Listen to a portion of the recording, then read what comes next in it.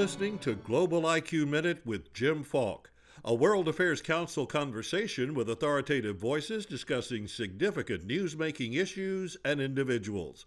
Sponsored by Greenberg Traurig, LLP. Today's Global IQ Minute is with Helene Cooper, the Pulitzer Award-winning journalist who is now covering the Pentagon for the New York Times. She joined the Times in 2004 as assistant editorial page editor before becoming diplomatic correspondent in 2006 and White House correspondent in 2009. She's in Dallas tonight to celebrate the recent publication of her new book, Madam President, The Extraordinary Journey of Ellen Johnson Sirleaf, the President of Liberia. It's great to have you back in Dallas. Thanks for having me, Jim. It's great to be here. You know, before we discuss the remarkable story of President Sirleaf, I want to talk about another courageous and talented woman, and that's you. Oh, come on. Now, a few years ago, you wrote that book, The House at Sugar Beach, and it was a New York Times bestseller. And even though you went to Duke University... I did not. I went to Carolina. But you can't say Duke to somebody who went to Carolina. But I'm a Cavalier. Carolina is just as bad. No. But congratulations. No, I'm sorry, because we just But congratulations. Congratulations. And B, we're not as smug as those horrible Duke people. Oh, it's Cavaliers. Oh. But moving on. So you're UVA. I didn't realize that. How in the heck did you get there? Tell us about your family. My family moved to the States in 1980, right after there was a military coup in Liberia, and members of my family had been targeted, and I had cousins who were killed, and we ran away and moved here as refugees. My mom and my sister and I, and then my father, who had been shot during the coup, followed after he had recovered from his wounds. And we moved to North Carolina because that was where my father had gone to college himself, and he sort of knew North Carolina, and that's where I ended up finishing high school and then going on to the University of North Carolina, not Duke, at Chapel Hill, and going into journalism. So that's sort of how I started out here in the U.S. at least. And I do have to say, I read your book a few years ago. When did it come out? It came out in 2008. That's right, The House at Sugar Beach. Apparently I take 10 years per book. So. Well, a lot of historians do that, that's for sure.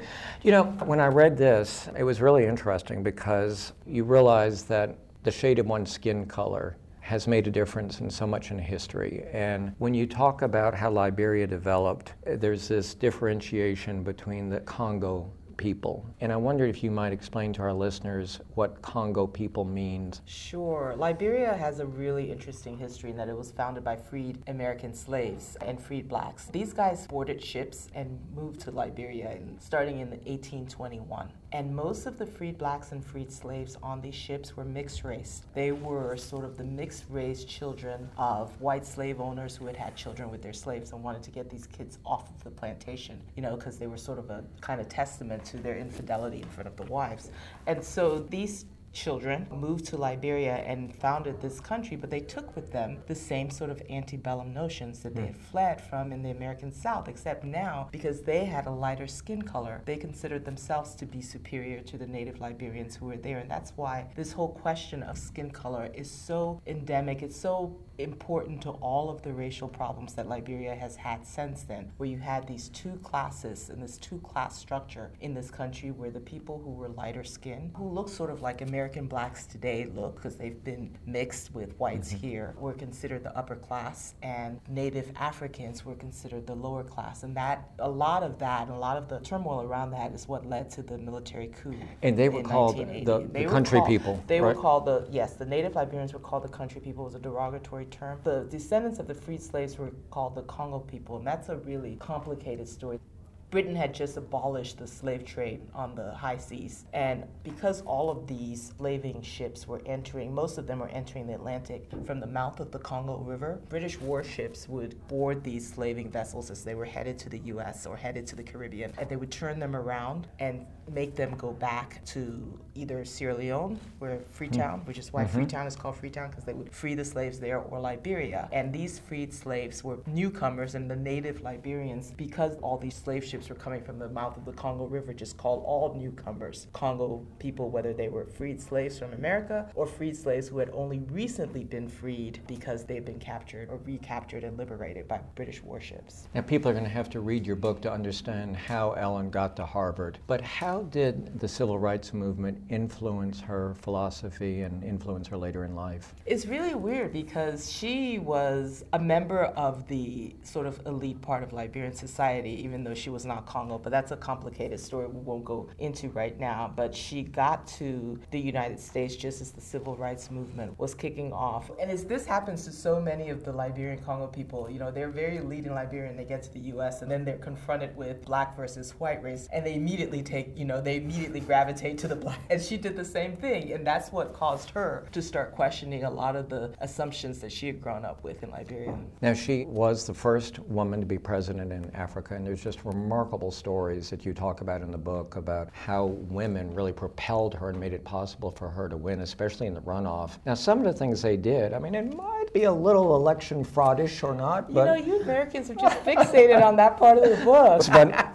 But tell people about these voter ID cards. I will, but before I do that, in these women's defense, you have to understand what they had just come out of. They had come out of 14 years of horrific civil war, where 70% of the women in Liberia were raped. Children were stolen from their mothers and turned into child soldiers. It was the worst thing you can possibly imagine. And after 14 years of this, which these women blamed on the men, because these women were the market women who, throughout the war, what little economy there was in the country was being operated by these women. They were going through rebel lines, collecting oranges and plowing the fields and taking their wares back to the city and feeding the country. And they were so sick of what had just happened, they determined that only a woman would make sure that nothing like this had happened again. So, a little voter fraud. Okay, well, I need to paint that whole picture. But I'll buy you a beer if you give me your card. I'll buy you a beer if you give me your voter card.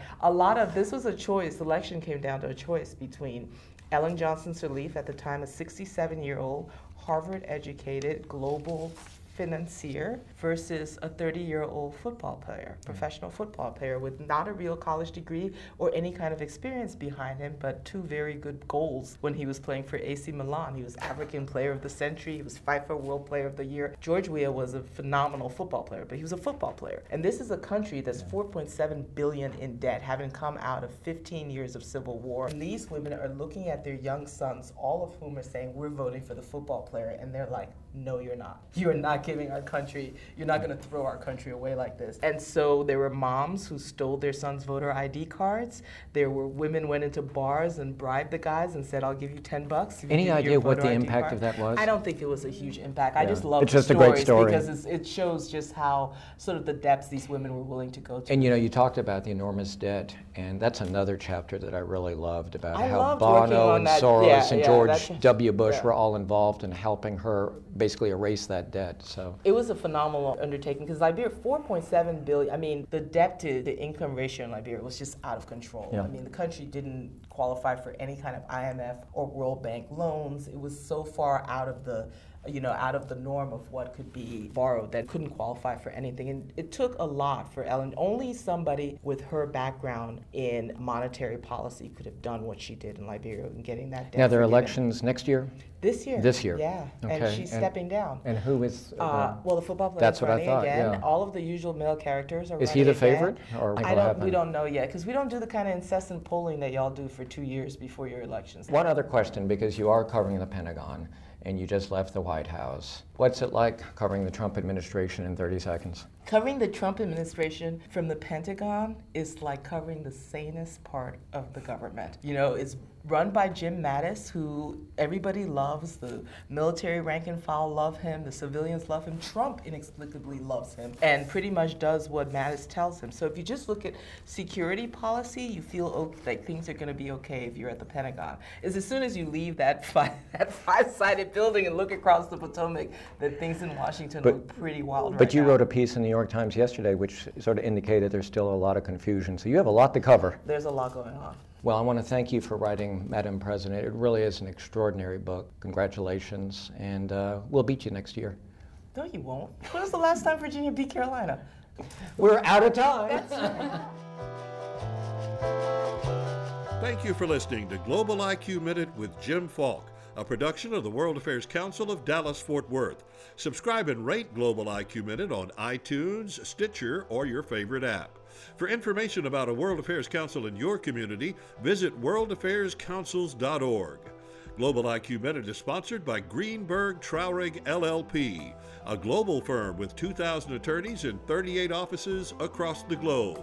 Visit the firm at gtlaw.com.